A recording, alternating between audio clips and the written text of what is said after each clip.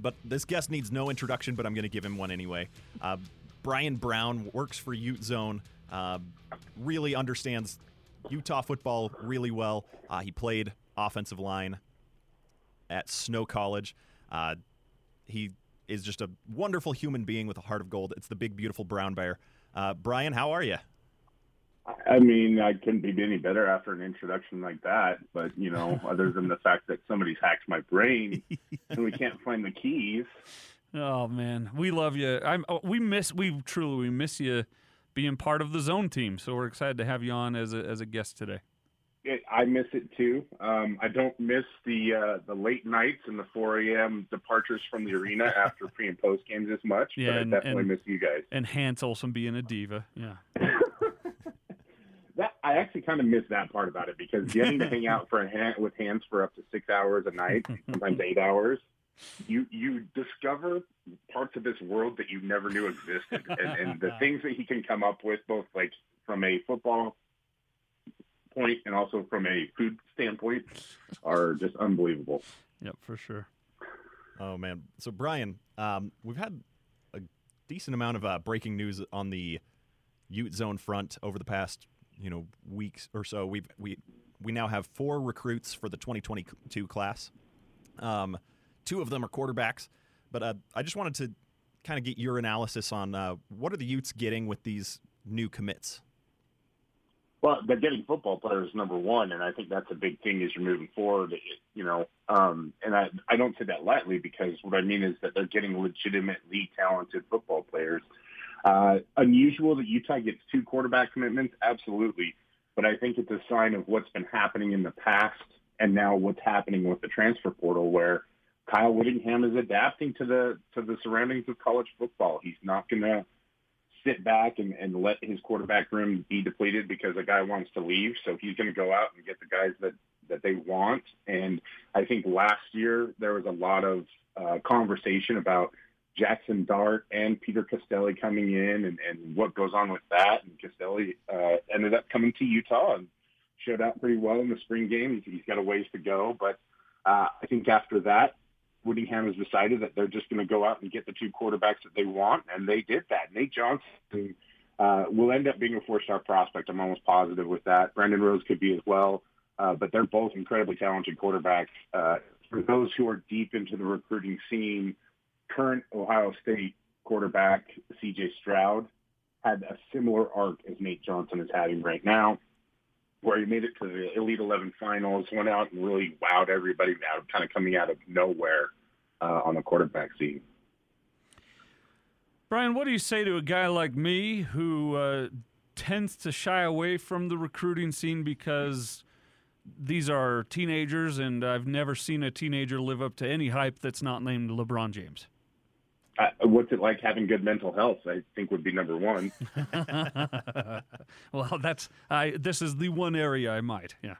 But honestly, I see these scores and 4 stars, 5 stars, and I think good for them. But let's see what they do when the games begin. Yeah, I think stars get a big misconception label slapped on them, right? Because stars are not really indicative of what a player is going to do at the college level. It's more a projection of what they've already done. So like a 3-star quarterback means that they're going to be a Power 5 level starter. And that can be any level, right? It could be, a Mike Wright type level starter at the University of Utah, or, it could be somebody like Keenan Peely or Peyton Wilgar at BYU, guys that are really starting to move forward and make noise and have potential to go to the next level. A 5-star prospect means that it's a prospect that has all the tools and athletic ability to be a draftable NBA player or NFL player. Boy, see, look where my head is. And so I think a lot of times we see 5-star player and we think they're going to be great in college. They're going to do all this. They're going to have a huge impact. They're going to be the next, Barry Sanders or Marshall Faulk or Zach Moss or whatever it is that you want to make that comparison to. And that's not always the case. You talk about putting pressure on high school kids. There is a lot of that. I also think that, for a lot of these kids, they're not going to make it to the NFL. And so this is their opportunity to be recognized for the hard work that they put in, both at the high school level and as they move forward into college. I also think that recruiting is an absolute roller coaster. And so I'm kind of in it for like the drama side of it. You know, it's wild, some of the stories that come out of it. And players do switch back and forth, and teams switch back and forth, and drop and pick up commitments all the time. But there is a definite downside to the amount of exposure and pressure that gets in. So I guess my whole summation of it is that I'm out here because I want to tell these recruit stories, and I want them to learn how to deal with media and outside perspectives and things like that in a positive manner. So I'm not going to punish these kids if they say or do something that's a little bit different, because they are still very, very young. And so I can be that kind of conduit with that. But at the same time, I think if you're just a casual fan, be positive with your interactions, celebrate the wins. I tell people all the time, a commitment's like scoring a touchdown in a game. You're not always going to win the battle. Kids are going to come in and out, and some guys are going to be successful and some guys aren't. It's just, that's sports, and that's part of why we love the game. And I think recruiting is just another facet to that. But, I'm not going to be guy that, shakes my fist at anybody who doesn't want to follow recruiting, because it can be wild. Bryan, we're coming up pretty soon here on the 2021 season.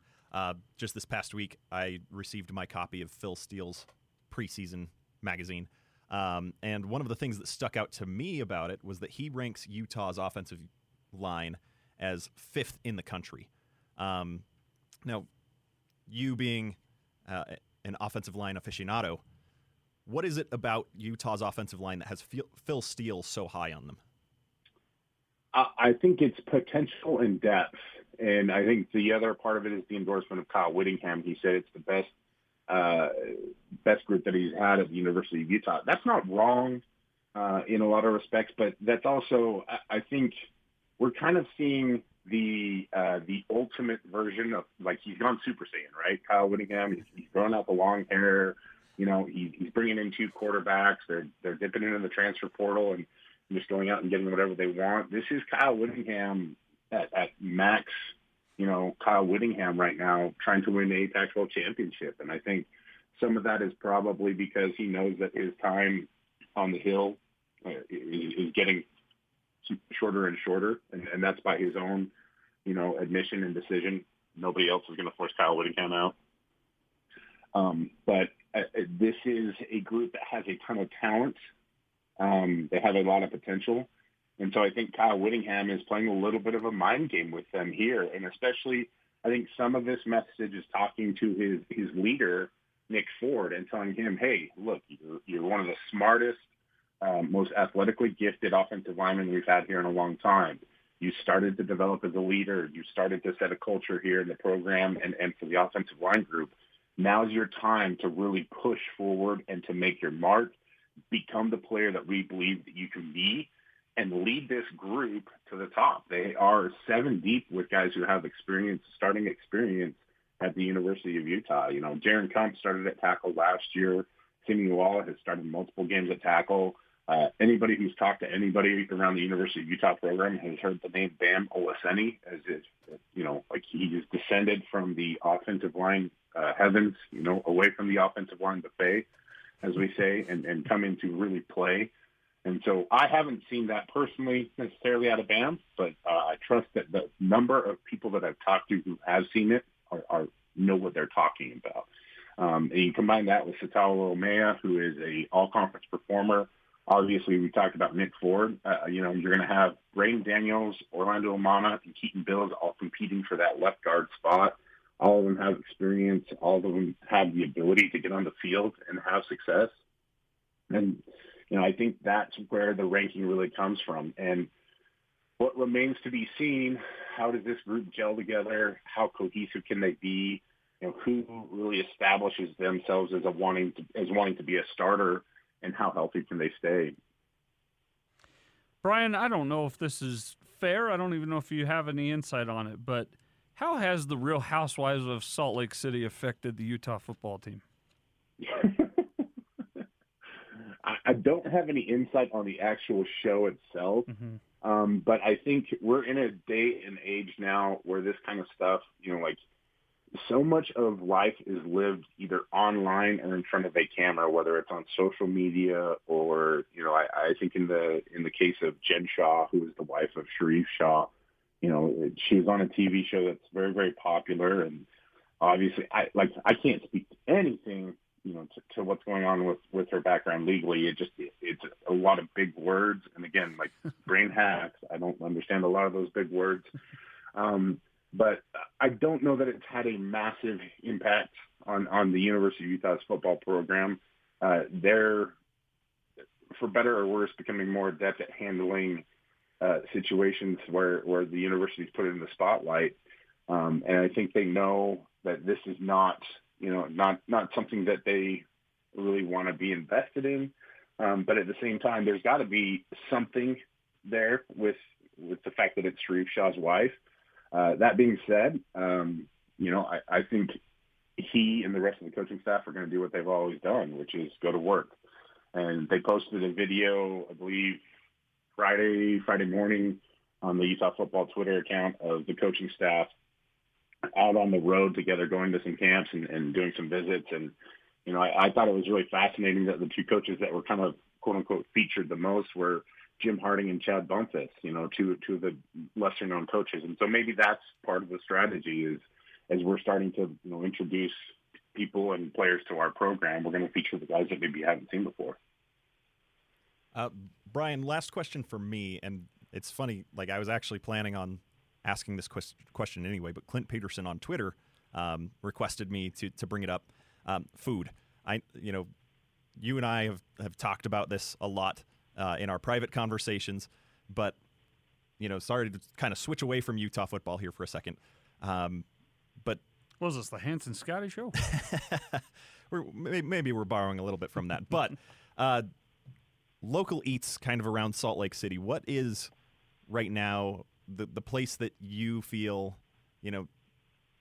what's a lesser known place? I'm not going to ask you for like the best hidden gem because I know that you don't want it to be overrun with all sorts of people all of a sudden that makes it harder for you to get food there. But what's some place that's maybe lesser known that should be better known? So I've had a conversion of sorts. For much of my life, I was always a burrito guy. But I've converted to the gospel that is the taco and the multiple varieties that come in that. So I think along those lines, the burrito taco is really popular right now. My favorite spot probably is Los Tapatios for that. You can also go to Santos Tacos, both on the west side, both delicious. There's another place that I've been known to frequent lately in the Sugar House area called Taco Land, and they have a brisket taco that is just absolutely lights out. It's they've got some in-house slaw that goes on top of it, and I just talked myself into going there later this afternoon.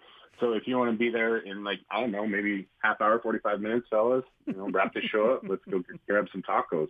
Oh man, I'm. You don't have to twist my arm. I should ask you guys this question because I'm this down. is the thing. I get the rap for being a foodie guy, but I know both of you have excellent food taste. So I want to hear your answers. That's nice of you. I don't. I'm a picky eater. Coleslaw? Bleh. No, thank you. So brisket, I'm there. Taco? Yeah, fine. But I'm like the medium of medium salsas, some cheese, some meat in a taco. That's how. Yeah. Well, I'm definitely in the hunt for a new taco place because one of my favorite places, place that had some of my favorite al pastor actually recently got shut down, and so I am in the hunt for a new favorite. So I definitely. Have you tried the green burrito? More times than I probably should have. Yes. Okay. Taco time? Anybody? No. Okay. Bryan, it's good to talk to you. Good to hear from you. I do have one last quick thing.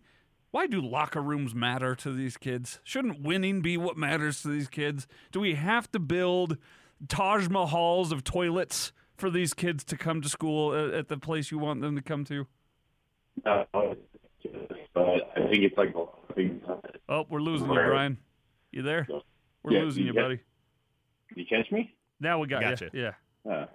Yeah, I guess I can't lean over. The phone has positioned me. I guess the microchip inside my brain has to be in the right position. But it's ridiculous, man. And like, I mean, it's cool to see everything that they're building up at the University of Utah and other campuses across the country. But it's higher education overall is just out of control.